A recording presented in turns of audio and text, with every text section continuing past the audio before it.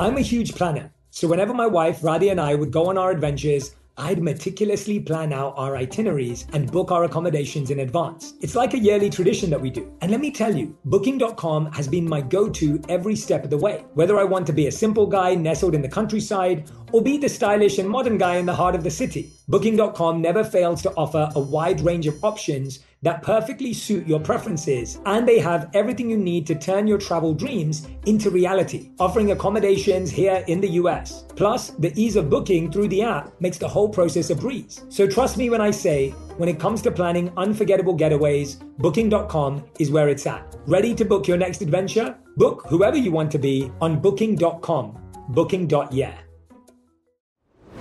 Herbs have been a huge part of my wellness journey, thanks to my Indian roots. My mum introduced them to me, and I saw firsthand how they worked wonders for both body and mind. And when it comes to keeping my digestion in check, slippery elm bark and ginger root are my go-tos. Our sponsor, Nature's Way, has over 50 years sourcing these herbs and many more that can promote digestive health. Visit naturesway.com/herbs and use code J10 at checkout for 10% off any herbal supplements through June 30. Terms apply. Whether this is her first Mother's Day or her 40th, she deserves more. Shop tons of stunning on-trend jewelry for every budget at Diamonds Direct. Diamond fashion jewelry, beautiful birthstones, everyday pearls starting at just $200. Commemorate the real loves of her life with a gorgeous pendant featuring the birthstone of the one who made her mom. This Mother's Day, Diamonds Direct is everything you need to say thank you. Diamonds Direct, your love, our passion. Online at diamondsdirect.com. I don't stay stuck and I don't stay depressed. Yeah, I can tell that in what you're saying and how you're saying it. I'm almost like, no, you got to get over that really fast. Don't blame people for stuff. Don't stay stuck. Get on with it. Get out of bed. Put one foot in front of the other. Start doing dishes. You'll start feeling better, I promise. Like cleaning is a very spiritual act. And put on a song and like all of a sudden you'll be shaking your butt.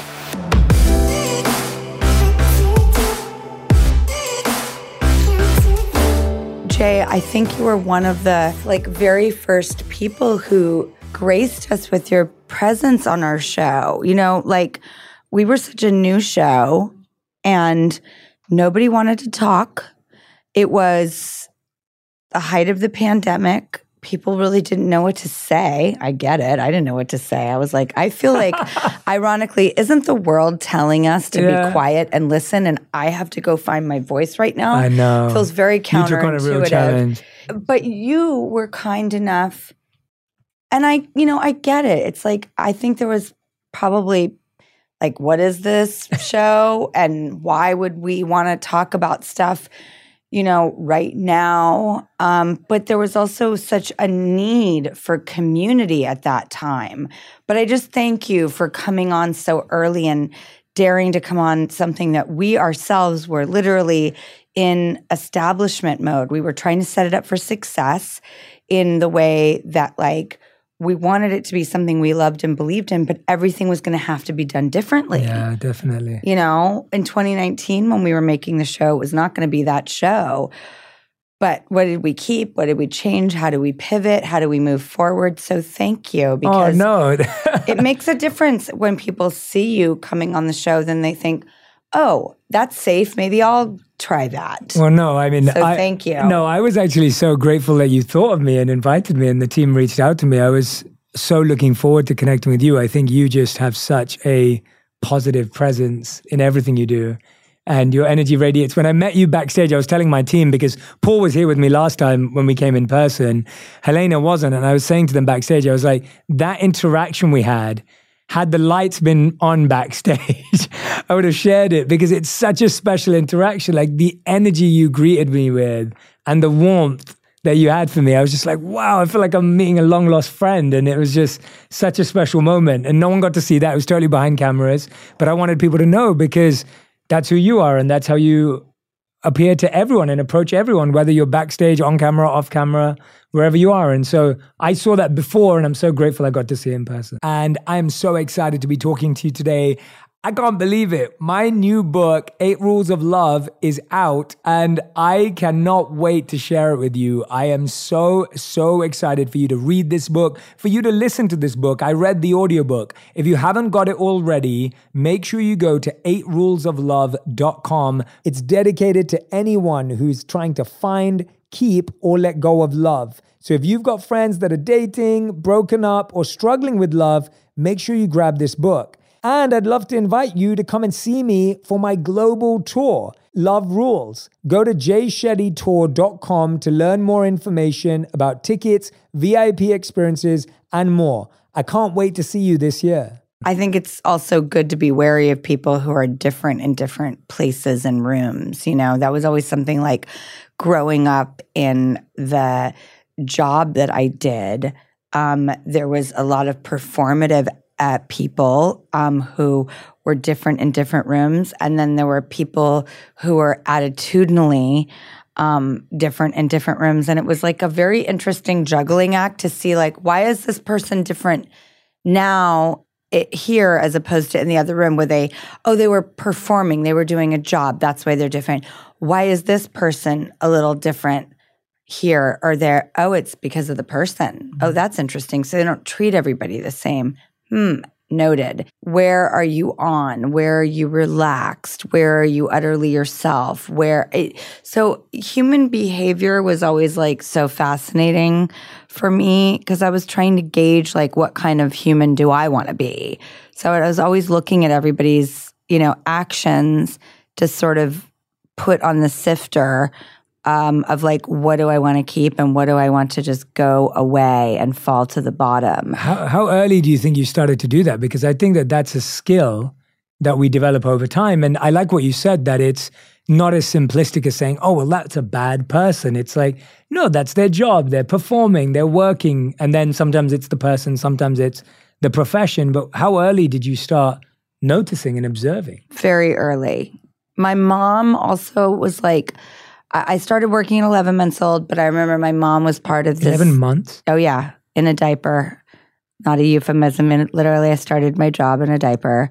It was a commercial. And people thought that like E.T. was maybe my first job, but it wasn't by a long shot. I had done a lot of TV films, a lot of commercials, and even a feature film. So I felt comfortable at that point when I went into E.T. So I feel lucky that I was blessed that I wasn't like a quivering lamb in the field. Like I was always very emboldened as a kid. I had so much like moxie. I feel like I'm probably a lot more shy, respectful, and cautious now as an adult. When I was a kid, I was so fearless.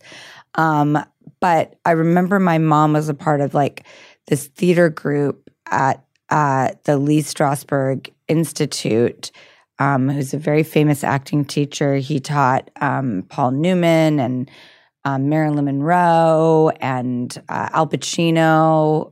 They were all a part of like his, I wouldn't even know how to put it, but group.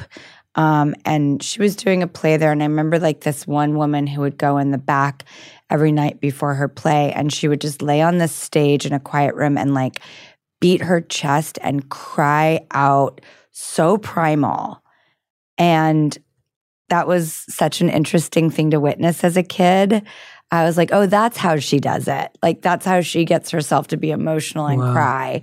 So I was always clocking like whether it was how to do this job or really I was hyper aware ever since I can remember about how people treated each other.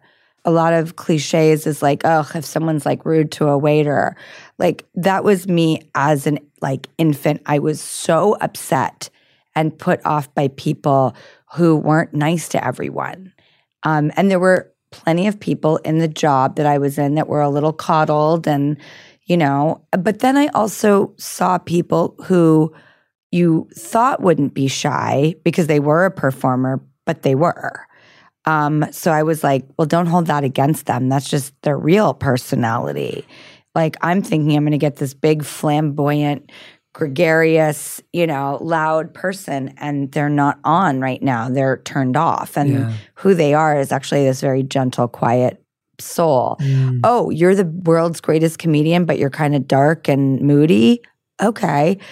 That wasn't what I was expecting, nor is it what I want, but I have to accept that's who you are. Yeah. Okay, interesting. So you're observing everybody so you can make fun of it all. But if you let people in, you won't be able to. You keep a guard up on purpose. Understood.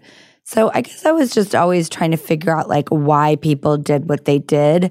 But I still to this day, like cruelty, arrogance, rudeness, short-temperedness is just, I don't have time for it.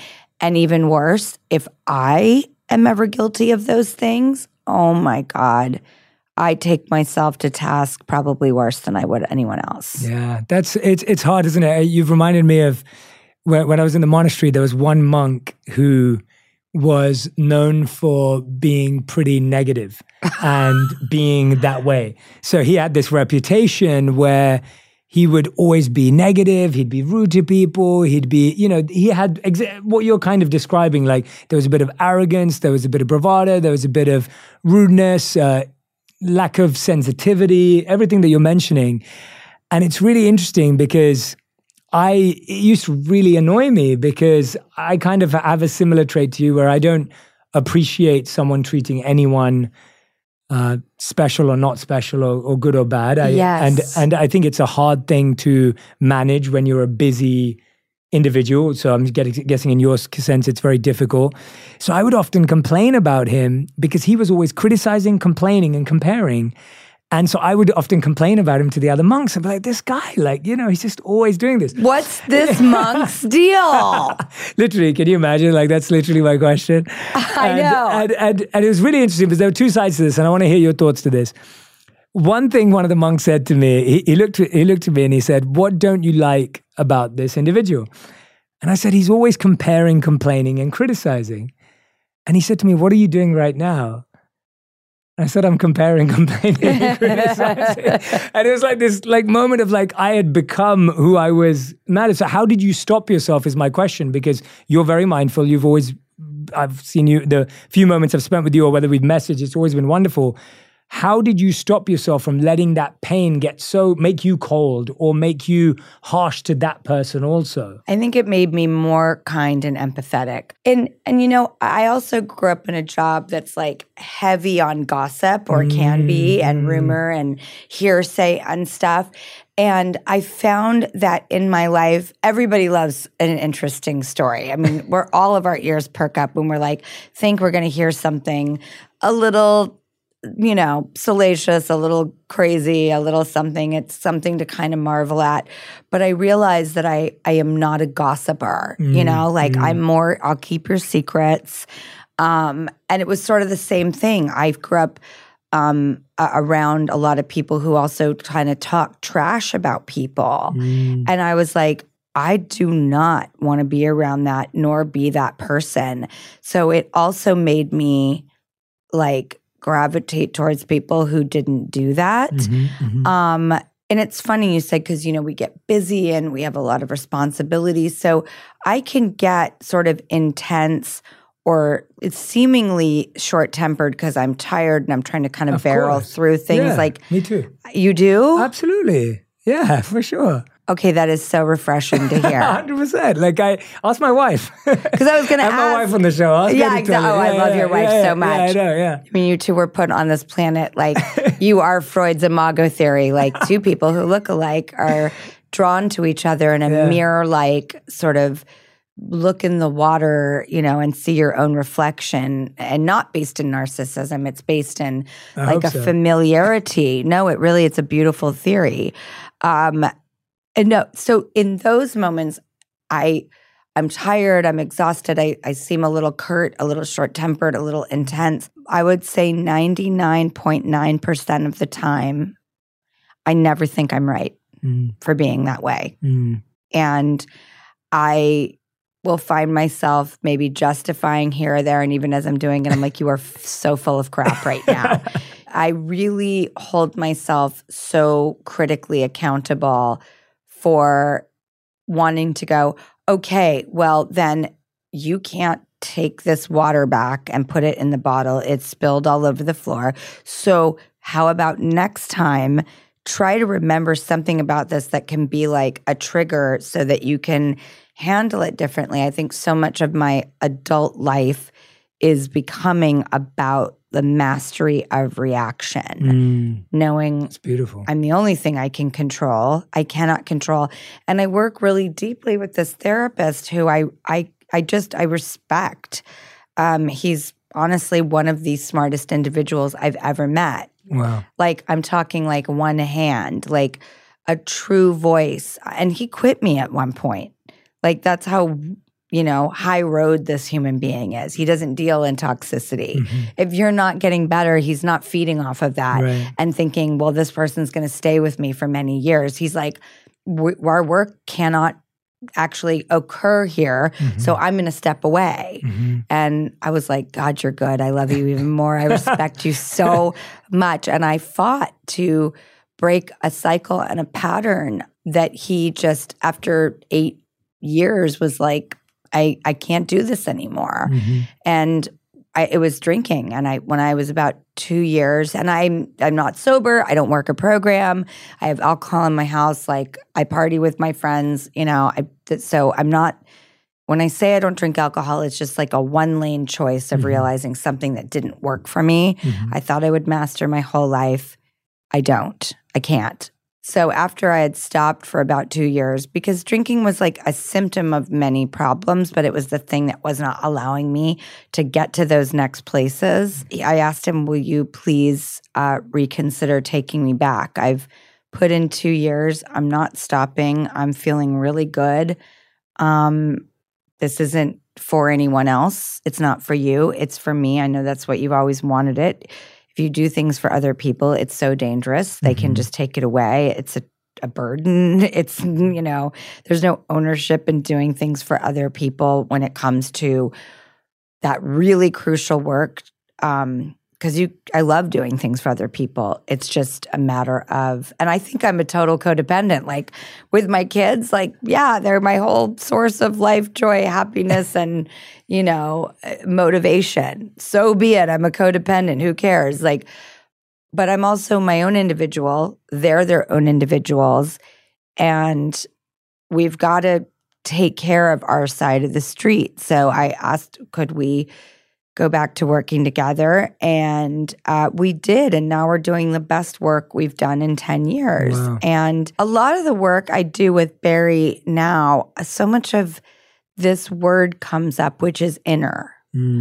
And that's not something, even though I think I was really in touch with spirituality when I was a teenager, it was so much a part of like my salvation and raising myself and getting emancipated at 14 and living on my own and being an adult my whole life and not having any semblance of like what society says kids are supposed to do with like go to bed on time, go to school, like eat a balanced meal, all that stuff. Like I just didn't have that in my universe. But I love when Barry uses the word inner, this rich inner life I'm trying to build that is the place in which I can tap into reaction, processing, control, all of those things. It's like there's really kind of only one place that truly can take place, and it's the inner world. And I have spent my life being an extrovert and going outwards. And that can be being a love junkie or being someone who loves to be playful and call it perform or just put myself out there, or affection or jokes and humor or my love of human beings. Like it's all out, out, out. And this is the first time that I feel like I'm really much more excited and ready to do this inner work. And it's cool because it is the place where you can do so much more, because a lot of those things you want to do with the outside world are not really possible or not really attainable, like control, like, changing the way things are, or someone out there, or a situation, or the world at large. These things are not controllable, but inside your world, inside your inner self, there's much to be done. You've got New Year's goals, and HelloFresh is here to help you achieve them. Skip the grocery store and take control of your time and budget with delicious restaurant-quality recipes delivered right to your door. If you're looking for an easy way to eat well and save money this year, HelloFresh is a great place to get started. It's cheaper than grocery shopping and 25% cheaper than takeout. With over 35 weekly recipes, they have the options you're looking for to help you achieve your goals. Choose calorie-smart and carb-smart recipes, or even customize select meals by swapping proteins or sides, upgrading your proteins, or adding protein to a veggie dish. HelloFresh's latest line of meals is fast and fresh recipes, featuring robust flavors and filling portions that are ready in less than 15 minutes. One of my goals this year is to start cooking more healthy meals when Radhi's away, and HelloFresh is helping me achieve that goal. I love how they deliver all the ingredients needed for the meal and that each recipe is also very easy to create. My favorite recipe that I've recently created would be the vegan chickpea coconut curry. Go to hellofresh.com/purpose21 and use code purpose21 for 21 free meals plus free shipping. That's hellofresh.com/purpose21 with code purpose21 for 21 free meals plus free shipping. HelloFresh, America's #1 meal kit. Away makes suitcases, bags, and other travel accessories designed to make moving through the world a lot more seamless. So no matter where you're going, you can rely on Away's range of travel products to get you there. Away products come in a variety of colors and sizes that are built to last, with durable, lightweight exteriors that can withstand even the roughest of baggage handlers. Every suitcase comes with an interior organization system that includes a built-in compression pad and a hidden and removable laundry bag that separates your dirty clothes. 4 360-degree spinner wheels guarantee the smoothest roll, even through the most hectic of airports and stations. With a sleeve that slides over your suitcase, Away suitcases and bags work seamlessly together and move as one. Away offers free shipping and returns on any non-personalized order within the contiguous US, Canada, and the UK, in addition to a 100-day free trial. This year, I'll be going on my world tour, and there will be days where I need to be in another city or even in another country the very next day. So having a reliable and durable suitcase is a must. I'm excited to bring Away with me on my travels because I can take my suitcase anywhere without worrying about it falling apart or being hard to pack in a hurry. Plus, I love the removable laundry bag where I can separate my used clothes from the clean ones. Start your 100-day trial and shop the entire Away lineup of travel essentials, including their best-selling suitcases and bags at awaytravel.com/J. That's awaytravel.com/J. Yeah, but it sounds like with this overanalyzing, reflective, self-mastery work that you're doing, it sounds like at the same time as that, there's also a sense of self-forgiveness to be able to move on, especially from knowing that as a child, you wouldn't have known about the inner in that depth. You wouldn't have had the tools. You were exposed to things as a child that 99% of children wouldn't be exposed to. So there also seems to be a sense of forgiveness for today and also forgiveness for that time. Is that, how would you see that? You know, it's funny because I do think a lot of kids go through just crazy stuff. Absolutely, yeah. When I was in an institution for 2 years that my mom put me in, it was an adult ward too, but it was also a kid ward. So all these other kids I was in with, I was like, well, they're going through it too. Whatever their roads, took them to, self-destruction or abuse of a substance or hurting themselves or being out of control to the point where their parents didn't know what to do with them. A lot of that is usually cries for help and probably not their fault always. Yes, of course. But I was like, well, I guess I'm not alone and, trying to, I'm not the only one who are experiencing what we see as extraordinary circumstances, especially at a young age. They're heightened and they seem wilder to adults.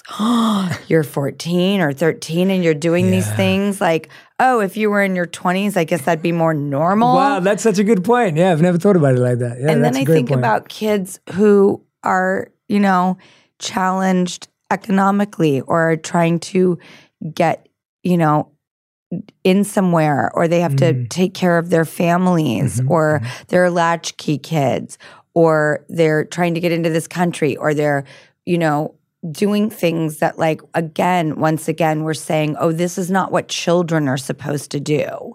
So I'm convinced that I'm one of many that just kind of had stuff to deal with that we wish ideally kids didn't have to deal with, but a lot of them are. Yes. I just was never taught what forgiveness was of myself. But I've learned along the way far ahead of self-forgiveness, because this is a very new concept for me. So it's super fresh. It's like an open wound, and it is not sewed up shut yet by any means. I need stitches and some isopropyl. I'm working on it. But I always was forgiving of other people. I grew up in a very unjudgmental landscape, for better or worse. Hollywood is real open-minded. It's real liberal. And I don't mean politically. I just mean artistic people are kind of like a live and let live group, which is super cool. And that was great growing up. I was like, oh, so we can just kind of let people be, oh, okay, cool. They're not wrong for being that way. They're just eccentric, or that's their lifestyle choice, or that's their orientation, or whatever. It was great to grow up that way. I was always forgiving of other people and open-minded for whoever they are. I realized later in life that it turns out that I thought forgiveness was a gift to someone else. You forgiving them was giving them a gift. I suppose it is. I never knew that there is an irony of all ironies of that you are finally liberated. And you can't forgive to get to the liberation because it's fake and you don't get the reward. You have to truly, literally go, yes. I, with every part of me, authentically and without wanting anything in return, I'm not even thinking about myself. I just forgive. I forgive you. I forgive this. Then all of a sudden you're like, oh no, and now I feel really good. How weird. But if I've ever tried to forgive something to feel better, it doesn't work. It doesn't work. No, it's not a technique. It's not a button. No, it's not a technique. It's this true. I also found the ultimate form of liberation is change. When you stopping drinking from me, and again, not sober, that's not it. I just don't drink. It's the only thing that's my lifestyle choice. I was so held back by this one thing my entire life that I swore I would master, that why wouldn't I be convinced of that I'm not capable of change because I couldn't change it. So I'm just a failure in my inner voice and narrative. My only evidence in front of me is you're not capable of change because you haven't changed this thing.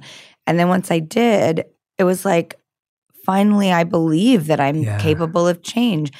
And that's, these things are symptoms. They're not the only problem. You can't stop something that isn't working for you and everything else falls into place. There's a lot of work around it that has to be done. And Barry's point wasn't Mm-hmm. if you stop drinking, all your problems are going to go away. No. He's we just can't get to the work because this shame and guilt and pattern is going to prevent us from getting to the next level. So I'm out. And I was just God, I love this so much. And I knew he was right. Yeah, your therapist quitting on you is that's pretty inspiring for you. I know, because most therapists are oh, you're still broken? Fantastic. I'll see you next week. I still have a job. And so I think if you're seeking guidance, wisdom, therapy, spiritual leadership, whatever you are seeking out in this world, if you sense that person continues to feed and not help you grow and is fine with you staying in the same place, I don't think that's a good sign. Did you find any subscriptions you forgot about or any you paid for twice and didn't realize it? I personally experienced this where I received an email that said I paid for a subscription for an app I'm not even using anymore. Did you know nearly 75% of people have subscriptions they've forgotten about? Before I started using Rocket Money, I thought I had only about 5 subscriptions. I could not believe it when they showed me I was paying for 8 subscriptions each month. Between streaming services, fitness apps, and delivery services, it's never ending. Thanks to Rocket Money, I'm no longer wasting money on the ones I forgot about. Rocket Money is a personal finance app that finds and cancels your unwanted subscriptions, monitors your spending, and helps lower your bills so that you can grow your savings. Rocket Money has over 5 million users and has saved a total of $500 million in canceled subscriptions, saving members up to $740 a year when using all of the app's features. And I love that I have full control over all my subscriptions and I can see it in one place. So if I see something I don't want anymore, Rocket Money can help me cancel it with a few taps. Stop wasting money on things you don't use. Cancel your unwanted subscriptions by going to rocketmoney.com/J. That's rocketmoney.com/J. rocketmoney.com/J. On Purpose with Jay Shetty is brought to you by Booking.com, Booking.yeah. Many of you know that one of the most important aspects of my life is my connection with others. Travel has become one of the best ways for me to connect with people, whether that be my community, my family, friends, or loved ones, or all of you. Most of my family lives outside of the US, so traveling around the holidays, birthdays, or other special occasions is something that we're accustomed to. As we grow older, oftentimes our families or loved ones end up living in different areas as us, making it challenging to get together due to various schedules and commitments. With Booking.com, I'm able to efficiently book travel and accommodations for everyone in my family so that we can spend quality time together. They also make it easy to book travel for the various types of travelers in my family so that each person in my family can authentically be the traveler they want to be, no matter the destination. Once a year, my family takes a trip together to a US destination where none of us live or are visited. We find this helpful in making sure that everyone is truly present and able to unplug from their normal routines, resulting in more meaningful conversations and connections. Experiencing new places with those close to you allows you to bond over a shared experience. Booking.com's breadth and variety of accommodations in the US has made the destination selection and booking process not only easy, but fun. Travel can also foster new connections. Visiting different cities has allowed me to build connections with all of you, my community, most of whom I've never met in person, and otherwise would have not crossed paths with. The in-person relationships that are built and strengthened through travel is something that each of us can benefit from. Book whoever you want to be on Booking.com, Booking.yeah. Today, healthier is happening at CVS Health in more ways than you've ever seen. It's wellness destinations for seniors, including select locations with Oak Street Health and CVS Pharmacy. It's doctors, nurses, pharmacists, and everyone in between offering quality care and support virtually, in person, and on the phone. It's in-home evaluations through Signify Health and meeting mental health needs through Aetna. And those are just a few of the ways healthier is happening. To see more, visit cvshealth.com/healthier happens together. CVS Pharmacy, Oak Street Health, CVS Specialty, Signify Health, and Aetna are part of CVS Health. Eligibility and services vary by location and individual. Yeah, but I love that emphasis you're placing, that it wasn't ever about the external change. It wasn't just about, oh, if you stop drinking alcohol, then all your problems are solved. It was going on this inner journey for you. And I wonder, when you're doing this, you brought up two really important things. You brought up shame and guilt. And I think shame and guilt, deep down, whether you meet someone who seems confident or whether you meet someone who's insecure, shame and guilt are right there, right? Even when someone feels confident or is acting confident, often there's a shame and guilt of some part of them they're trying to hide. And if someone's feeling insecure, it's because they shame and guilt themselves. Walk us through a bit about how those two were these bad friends of yours for a while, and then you were eventually able to let them go. I'm just letting them go, especially with stuff with my mom. I think most people idealize this sort of nuclear family, and I just have felt pain and guilt and shame my whole life that wasn't our story, our life experience. It hurts me to know that there is pain there for her, for me. It just destroys me. So I'm working on that because I'm 47. I can't I don't mean to be morbid, but I don't want to die carrying this with me. Like I will shift this. It's time. It's been long enough. Yeah. I put enough time in. So I'm working on that with Barry right now, and I'm making some really good strides, and it's really hard, you know? I think these things are not easy. I felt a lot of guilt and shame around drinking because like a lot of my sort of least desirable experiences had probably something to do with me being drunk, you know? So I'm like, amazing that you would keep doing something that like doesn't serve you. Yeah. I felt pain and guilt and shame every time I did feel like I acted in a way that wasn't as gracious and patient as I wish I could always be. These are really go-to, overly available emotions that I am just like, I can't be nearing 50 and still function like this. So like, you know, it's like kicking out bad roommates. You're just like, guess what? You are a sloppy, horrible person. You have bad energy. You're negative. You're messy. And like, I can't live with you anymore. Like, I want to get my own place and keep it tidy. And Jesus, like, how have I managed to put up with this for so long? Yeah. It's like, that's how I feel inside my body. Yeah. And shame and guilt are roommates I've had my whole life that I totally resent and like wish I could just give an eviction notice to. And I'm starting to like grow a pair and actually really take charge because I think I know like I'm running out of time. Like we don't live forever and nobody wants to think about death or dying.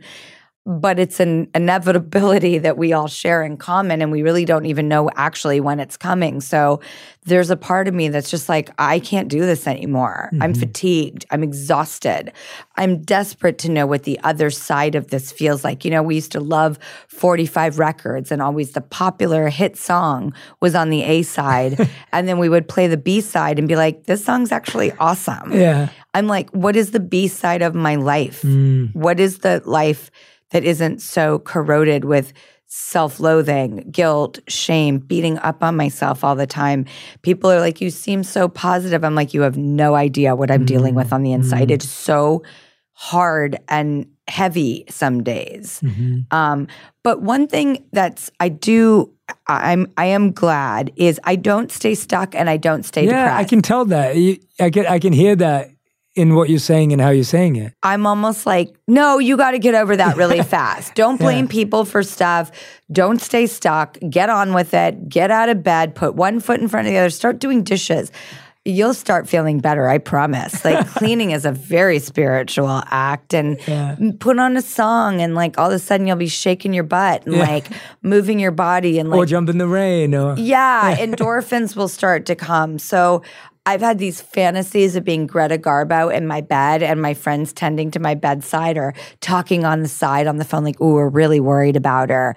You know, it just doesn't happen because it's just like I just am like, oh God, like— except for, funny enough, with my drinking, my friends did do that. They were like, we gotta get in there and be honest with her. And that's true friends. Friends who kick your butt and hold up mirrors to you or tell you when they don't like what they see or want you to see your reflection and feel good about it. That's true friendship. I'm all in for tough love. So I've been, you know, when I was in the institution, when I was 13, they assigned me a therapist, Dr. George Blair, I'll never forget. And they had these groups a couple nights a week where they would invite all the families in and they would put someone in the circle and they would talk to their family very openly about what led to this crazy place we were all in. And it wasn't like a rehabilitation center. It was a full-blown like institution. It was very hardcore. It was much more One Flew Over the Cuckoo's Nest. It wasn't like Promises in Malibu. Got it. This was like real deal North Valley, like 2 years of you're locked in there. This is not a place you're allowed to leave. If you try to leave, they will deal with you accordingly, and it's not pretty.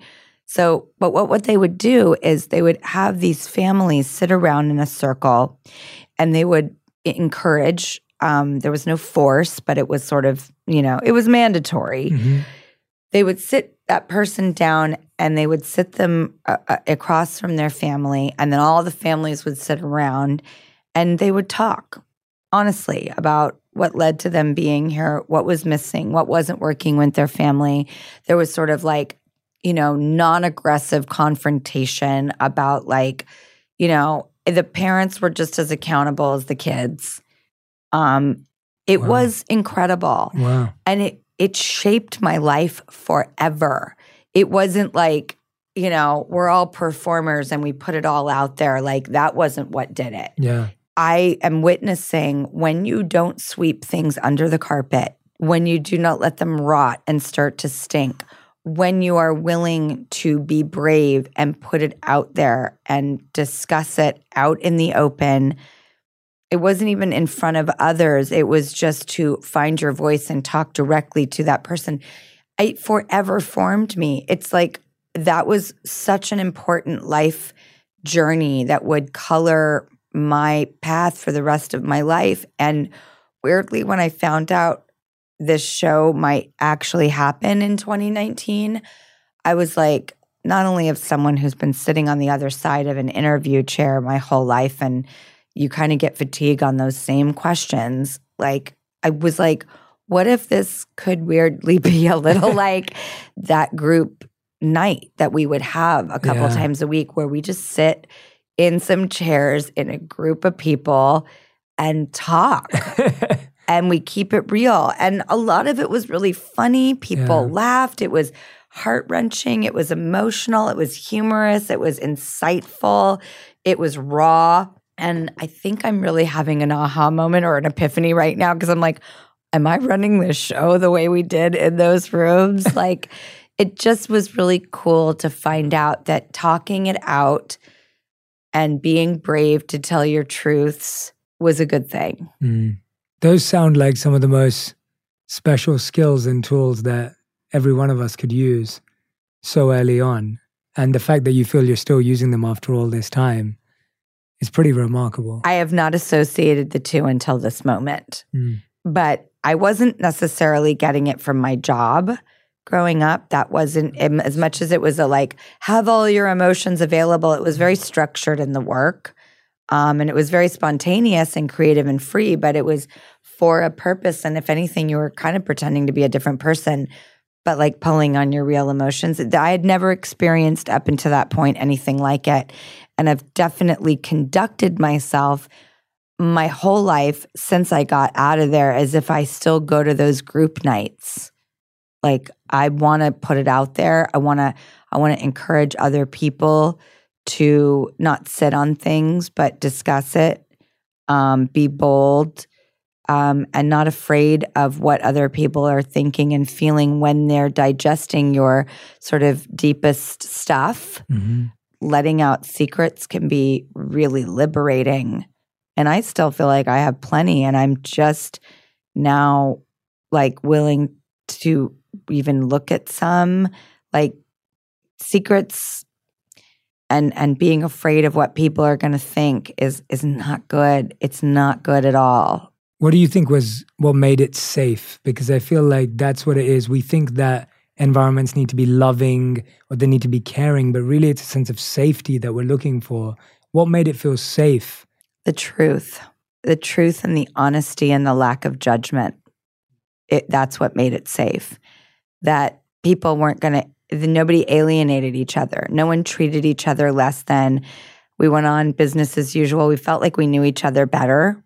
We were in an environment where people literally like kind of, if you wanted to talk about it, you could. If you didn't have to. But like nobody made each other feel bad. So I think truth and not feeling judged or is what leads to safety. One of the things that Barry talked to me about, and I'll apply it to this also, is if you're not feeling safe, how can you make yourself feel safe? Mm-hmm. If you're not getting that from others, how do you make it okay for you? And I went on a date with this guy. I thought it was the best date. I mean, it really was. It was like so good. And we made a plan for that weekend, and we were texting back and forth, and it was so cute. And I was like, and I really liked him. I was like, what a nice guy. I was attracted to him. I loved his job because he was, in the news business, and like I love news, and I'm like, oh my God, this is so cool. I never heard from him again. Like, I guess that's what you call getting ghosted. I was like, whoa, that is so, oh wow, that's so weird. Okay. And I was talking to Barry, and there's this Sex and the City where this boyfriend of hers named Jack Berger breaks up with her on a Post-it note, and it became this pop culture phenomenon. Yeah. And the Post-it note reads, I'm sorry, I can't, don't hate me. Mm-hmm. Now, we all took that and ran with it. The line was, this cannot be the day I get broken up with on a Post-it. So they have this whole crazy adventure. But all of like pop culture and society was like, this is the worst thing ever.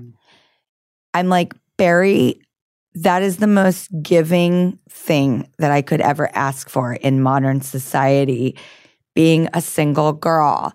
I swear to God, I'm sorry. Oh, okay, great. I can't. Thank you. Now I know where you're at. Mm-hmm. I know to move on. This is so informative that I appreciate the gracefulness and the graciousness of you, like, just telling me there's no there. Mm-hmm. And don't hate me. Okay, I get it. You're being self-effacing. This is maybe not kosher, but that's okay because it's your truth. Yeah. We can't be mad at people because they're not what we want them to be. And I was like, I just wish I could get that Jack Berger Post-it note, Barry.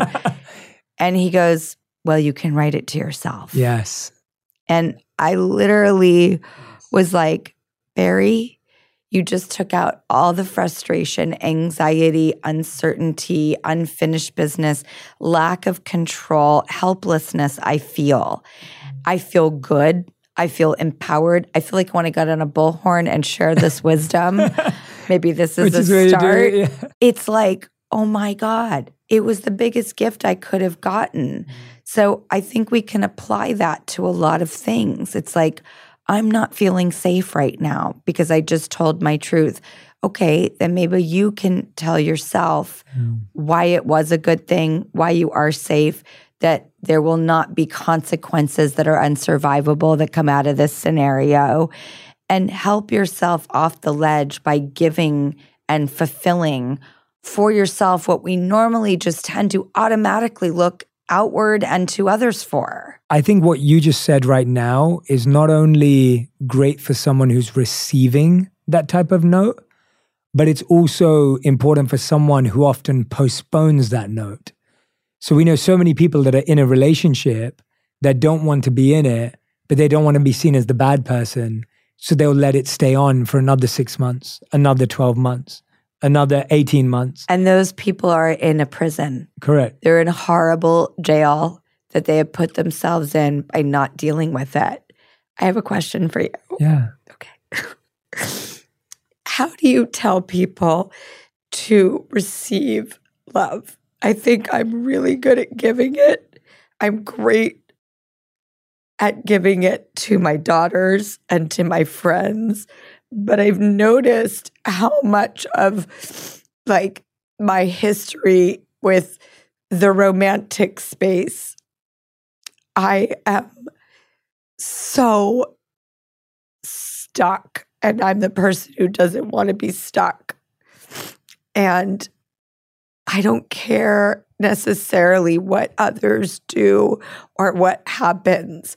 I want to know what work I could do to take my walls down, believe and trust, because I am really trying to figure that out right now. I've sort of told myself, I'm okay, I'm fine. I'm lucky I have 2 kids, so if it comes to, and I have these amazing friends and I have these beautiful coworkers, my cup really runneth over to the point where like, I don't feel like I need love. I'm abundant.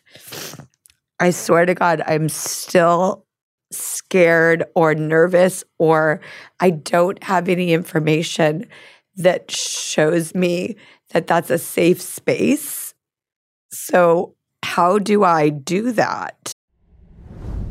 On Purpose with Jay Shetty is brought to you by Booking.com, Booking.yeah. Many of you know that one of the most important aspects of my life is my connection with others. Travel has become one of the best ways for me to connect with people, whether that be my community, my family, friends, or loved ones, or all of you. Most of my family lives outside of the US, so traveling around the holidays, birthdays, or other special occasions is something that we're accustomed to. As we grow older, oftentimes our families or loved ones end up living in different areas as us, making it challenging to get together due to various schedules and commitments. With Booking.com, I'm able to efficiently book travel and accommodations for everyone in my family so that we can spend quality time together. They also make it easy to book travel for the various types of travelers in my family so that each person in my family can authentically be the traveler they want to be, no matter the destination. Once a year, my family takes a trip together to a US destination where none of us live or are visited. We find this helpful in making sure that everyone is truly present and able to unplug from their normal routines, resulting in more meaningful conversations and connections. Experiencing new places with those close to you allows you to bond over a shared experience. Booking.com's breadth and variety of accommodations in the US has made the destination selection and booking process not only easy, but fun. Travel can also foster new connections. Visiting different cities has allowed me to build connections with all of you, my community, most of whom I've never met in person, and otherwise would have not crossed paths with. The in-person relationships that are built and strengthened through travel is something that each of us can benefit from. Book whoever you want to be on Booking.com, Booking.yeah. Today, healthier is happening at CVS Health in more ways than you've ever seen. It's wellness destinations for seniors, including select locations with Oak Street Health and CVS Pharmacy. It's doctors, nurses, pharmacists, and everyone in between offering quality care and support virtually in person and on the phone. It's in-home evaluations through Signify Health and meeting mental health needs through Aetna. And those are just a few of the ways healthier is happening. To see more, visit cvshealth.com/healthier happens together. CVS Pharmacy, Oak Street Health, CVS Specialty, Signify Health, and Aetna are part of CVS Health. Eligibility and services vary by location and individual.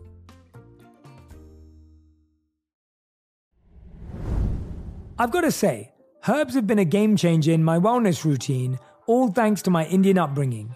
My mum was the one who got me started on them way back when. I've seen how they can do wonders for both body and the mind. One of my favorites is ashwagandha, which is an adaptogenic herb that helps reduce stress. I usually take it in the morning with my breakfast, and it helps me stay cool, calm, and collected throughout the day. Our sponsor, Nature's Way, has ashwagandha as well as herbs like St. John's wort and holy basil that provide mood and stress support. They have over 50 years of experience sourcing herbs from all over the world in the continents and climates where they grow best. Nature's Way rigorously tests every batch of herbs for potency and purity in their state-of-the-art lab. To learn more, visit naturesway.com/herbs and use code J10 at checkout for 10% off any herbal supplements. Terms and conditions apply, valid through June 30th. I want to get you some tissues. No pressure. No. Well, my first answer is going to be, I have two things. One thing was, what would Barry say? It seems like isn't he awesome? He's on a roll right now. I'm like, we should go to Barry. Like, Barry, can we call you in and like dial you in right now?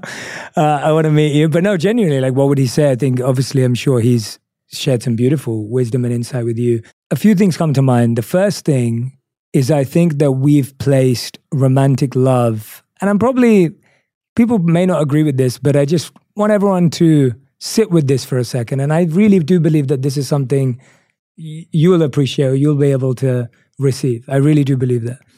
And if anyone else doesn't, please sleep on it. Please think about it. I really do believe that we have placed romantic love on the pedestal and the number one position podium of love. And so since we were born and raised, we've been told that finding the one is the ultimate expression and experience of love. And what's really fascinating is that if you look at any of the wisdom traditions, they don't feel that way. All the wisdom traditions would suggest that the love that you have for your coworkers, your friends, your family, the stranger on the street, the person driving the car, the person that you just bumped into at the grocery store, at the coffee shop, like the love that you can embody and experience and share with that person and receive from that person, that love that you can share with anyone and everyone you meet, that is actually the ultimate expression of love. And so what you just said, that you're great at giving love to everyone. You have this beautiful full cup around you, but it's the wiring that's been put into our minds that without this, we are incomplete, unfulfilled, and undeserving. And so I'm not saying that as a way of saying to people, you don't need to find someone to love. I'm just saying that don't ever let that be it. There's so much more to what love truly is. And so we've got to change our order of what's love. You know, you look at the wisdom traditions and they'll say the closest thing to unconditional love is a mother's love for her child. Yeah. Like that is like the closest thing to real unconditional love. Like it's not talking about a love between two people who romantically got involved. Like that's beautiful. I'm not saying it's not beautiful. I'm just saying it's not it. I think it's, okay, first of all, your answer is exactly what I was meant to hear. Because I do feel that pressure. Like, it's funny how I've been single for almost 7 years, and it's been some of the happiest years of my life. I feel so fulfilled that I'm almost like my walls are about fear of someone coming in and like tearing up the joint, you know? Like, I don't know if I'm That's fair. ready for someone to rock the boat of the goodness, of the balance, of the life I've ended up creating with my daughters, my friends, my coworkers. Mm-hmm. When it didn't work out with their dad, that was a thing that took me many years to recover from because I so wanted the nuclear family. It turns out we are literally having the next best thing, or maybe even the plan that was in place all along that we're so close. I love his wife so much. My children and I, literally our stepmother, Allie, I call her our stepmother. You know, like, I love that. She is the greatest. His mom and dad are Grammy and Poppy. I'm so close with them. His sister is one of my best friends, my children's aunt, and the mother of our 3 silly cousins. Like, I never dreamt I'd have this big and beautiful of a family. There's just not a legal marriage there, but there's every single thing else there. And since that stopped, I've just been okay. And I think it is a lot of societal pressure. And the reason I got so emotional asking you is because you're a monk and probably had set yourself up for the idea that you might not experience that. And I have probably given myself now, and you have a beautiful marriage. I have probably told myself a narrative of you will not have that kind of love. But it doesn't mean that I feel any less fulfilled, but I'm in a mindset of, oh, that particular type of love is not available to you. Yeah. So I asked you, of all people, because you probably had that narrative in your head yourself at some point. Yeah, definitely. I mean, that's... And I couldn't agree more with you. Like, that needs to be on billboards and like really a much more common, confident understanding of love is love, which is the best kind or the most important kind or the one you think you're supposed to have. That is not the point. And boy, I knew I should ask you, and I just got the most satisfactory answer. I've probably never verbalized that answer to anyone else either in this sort of forum, because I genuinely believed when you asked me that question that, you know, obviously knowing that all types of love are available to everyone is an important thing. That's a separate thing to focus on. But I think the hierarchy that we've placed on love is what's distorting our vision of what we need. And it follows you forever. Forever. I didn't have a relationship with my dad. He left before I was born. that I accepted that, you know, but like another woman will be like, I'm 45 and not married or this or that. And it's like this society allows that to really haunt you in a different way than, well, when it comes to love and a man, my father and I didn't have that, but we move forward, or maybe it holds us back spiritually or emotionally, but not societally. Yeah. You're right. We have put that romantic love on a pedestal that seems to, like, if you don't have that kind of love, it diminishes the other kinds of loves, which can be not only as equally fulfilling and satisfying. Gosh, I really is. Well, that's society's problem, not our problem. Yeah, I know people who love their work but feel incomplete without that. I know people who love their children but feel incomplete without that. I know people who have the love of their entire tribe and community but feel incomplete without that because of the way it's been portrayed. And I think that when you also put something on a pedestal like that, your expectations of that also go up. And that's no reason why that one causes us the most pain, because we also have more expectations of that partner than we do of our kids, of our parents, of our friends, of our family, because of that pedestal too. I can't agree more. I also I think it's bananas the way that people are so affected by the person they're in a, you know, romantic relationship with.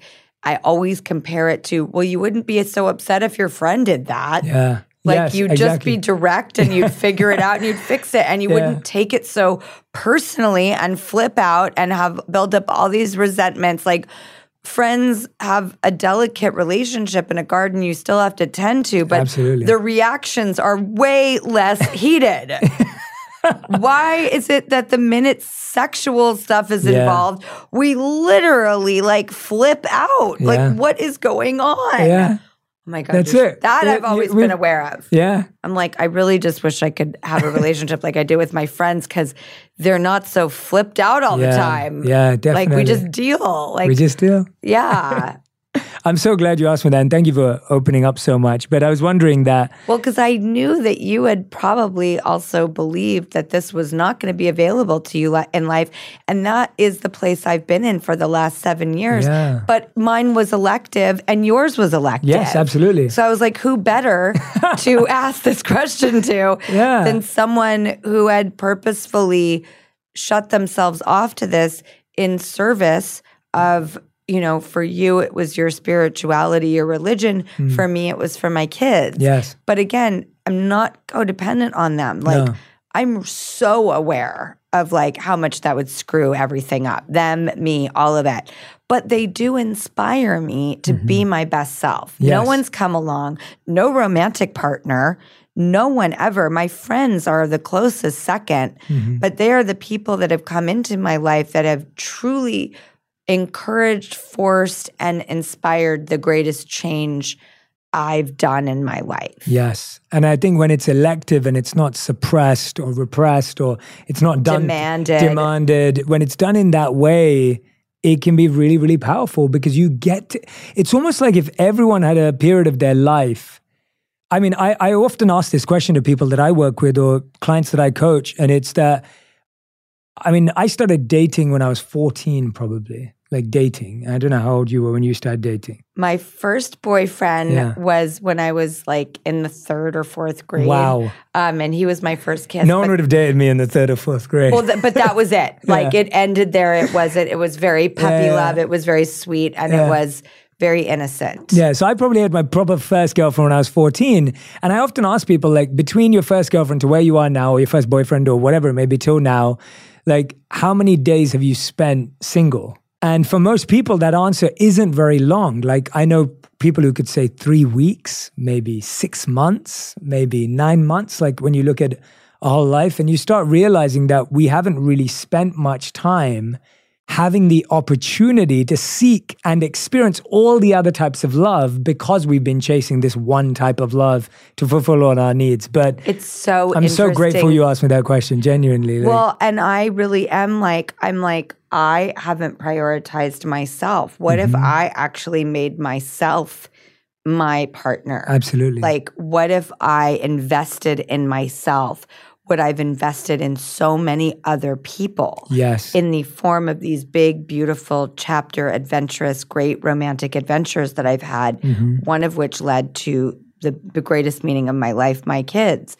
And I even feel weird saying my, because they're their own people, but our kids. Yeah. And it's been really great to prioritize myself and say, you know what? You have a lot of work to do. You got to figure out how to be a parent. You've got to figure out how to raise your inner child that did a lot of work back then, but there's some adult perspective you didn't have. So there's new work that needs to be done. You need to work on, maybe you've done the same thing over and over in your life, like occupationally speaking. Like, is there other stuff out there? Or are you happy just doing things over and over again the same way? Maybe you are, but give yourself the chance to explore that. Yeah. And I've had such big life changes, and I've been there to support myself rather than, again, outward towards somebody else. I'm really a caretaker, and we all imprint. So much of what we're dealing with becomes a very 50-50 thing in a relationship, which is a beautiful gift, but you are taking in a lot of someone else's perspective and needs and stuff. And this has been such a great time for me. And something I said to my fellow coworker here, Jen, earlier today, we were something about some great guy came up, and she was like, "Ugh, where are all those great guys?" And she's such a marvelous woman, and she's so rad and so awesome. And I'm like, you know what, Stryker? Not only are you obviously going to find someone or some people, maybe it's one, maybe it's chapters. Yeah. I said, but you know what? I'm going to be so mad at you, and you're going to be so mad at yourself if you waste this time, because it's coming. He's coming. And you're not going to get this time back. Yeah. So I always notice too, when I ask people in the audience, how many of you guys are married? People raise their hands. And when I say, how many of you are single? They all whoop. Oh, it's like, woo! Oh, that's good. Oh, that's good. And okay, yeah. there's there is a celebratory pride that comes with being single. Yeah. And I hope people hold this dearly, that these things, for better or worse, don't last. Yeah. You're going to probably end up with someone. And so instead of boo-hooing through this time, love it, like it, because one day it might be gone, and you'll romanticize looking back how great it was to be in a relationship with yourself. Absolutely. Drew, I love that. Thank you for coming to my TED Talk. That's what you should have said. It was brilliant. I would love to do a TED Talk. Yeah, well, I mean, you need to on this exact topic. I think it's unbelievable. I have one last question for you. You said at the beginning of our interview, you said that when you were a kid and you were observing people in the industry, I was saying observing you, and then you started talking about observing others. You said, I was always looking at people and trying to make sense of who I wanted to be. Yes. Today, who do you want to be? Who is it that you look, or not even who as a person, but who do you want to be? The values, the characteristics, the qualities, the inner that you were speaking about. What are those things that you aspire for today? We heard a story about this couple. We have a section on our show called Drew's News. We had pulled up a story about the couple who was in 100 years of age. I think they've been married for, 80-something years. And they said when they were asked, can you give a wisdom? And their wisdom was, when you are getting in a row or a fight or something, take a time out. There today, who inspires me, because again, it does not have to be of the romantic kind, but when you see yourself rising, when that blood starts to boil, when you start to clench and freak and get spun out, instead of spewing that reaction and Linda Blair Exorcist all over the room, I will have such regret for any type of moment that I have like that. And I want to become the master of the person who knows how to excuse themselves, walk away, take a deep breath. I have breathe written on my wrist in tattoo, and I still forget to look at it. after one rich, deep breath, after one removal of yourself in a situation, after one timeout, after one walk away, you are not going to come back usually as spun out.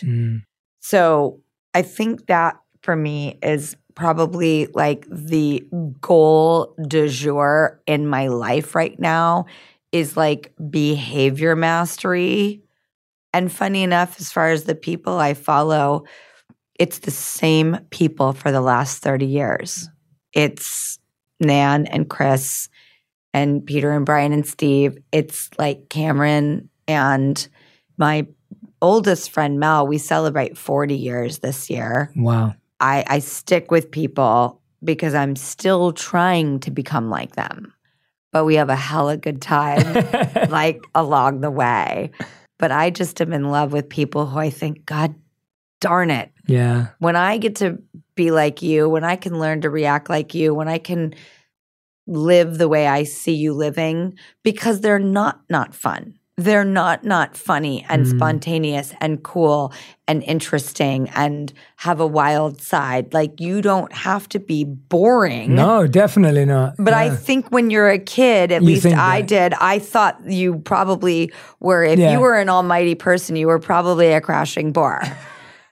So I wanted to hang out with all like the ruckus. I wanted to be in the rumpus room with all the like kookadoodles just like me. But everyone I admire, they're just like really cool people too. They're fun and loving and interesting and humorous. So it turns out all the people you admire don't have to be boring. They can be everything you want to be. Love that. Drew, thank you so much for this Jay, opportunity. I love you so much. I love you too. This was one of the most beautiful human exchanges that I've had. It was such a special memory because of your that interesting because I feel like that's what you do and give to people every day. It is, but I don't know, it's different when you really get to hear from the heart and speak from the heart. I was going to say, it feels so open-hearted. Yeah. Like you and I just like, you know, my dad used to say about like the body, it's just Tupperware, man. It's just Tupperware. That's good. And it's like, it's true. It's like, when do you sit down and sort of like unzip your chest and like reveal your organs and your heart? And like, for all those people who romanticize the head and the heart, also please pay attention to the gut. Yeah. The gut yes, absolutely, for sure. And Barry even says like so many ancient wisdoms are really about the gut. Absolutely. It's all about the gut. The health, the insight, the instinct, you know, the truth, the alarm bells. Yeah. Like, God, pay attention. One thing as a mom I've really hooked into in the last like year is telling my girls, I want you to pay attention to what feels good or makes you feel good. That's fantastic. Let's go with that. But I want you to be as equally heightenedly aware of what doesn't make you feel good. Absolutely. And let's explore that. I love that. Yeah, it's so needed. It's so needed. I'm so glad you raised that about the gut. It's so easily missed. And I think we're just getting there now. Well, it's not sexy. Yeah, exactly. The heart and the head is poetry. Yeah. HH, gut. Yeah. It's like no that alliteration. Gut, trust that, because that's your little compass inside your body. I love it. If you love this episode, you'll enjoy my conversation with Megan Trainor on breaking generational trauma and how to be confident from the inside out. Summer. The best time of the year usually doesn't come with a great deal. Soaring temperatures come with soaring prices. But what if there's another way? With IKEA, your summer plans can last longer than 2 weeks of vacation and be more affordable. Here, everyone can have lounge chair access. No reservations needed. From affordable outdoor furniture to stylish accessories, we have all the essentials you need to soak up summer in style, no matter the size of your space. Start planning a better summer with IKEA. It's your outdoor dreams inside your budget. Today, healthier is happening at CVS Health in more ways than you've ever seen. It's wellness destinations for seniors, including select locations with Oak Street Health and CVS Pharmacy. It's doctors, nurses, pharmacists, and everyone in between offering quality care and support virtually in person and on the phone. It's in-home evaluations through Signify Health and meeting mental health needs through Aetna. And those are just a few of the ways healthier is happening. To see more, visit cvshealth.com/healthier happens together. CVS Pharmacy, Oak Street Health, CVS Specialty, Signify Health, and Aetna are part of CVS Health. Eligibility and services vary by location and individual.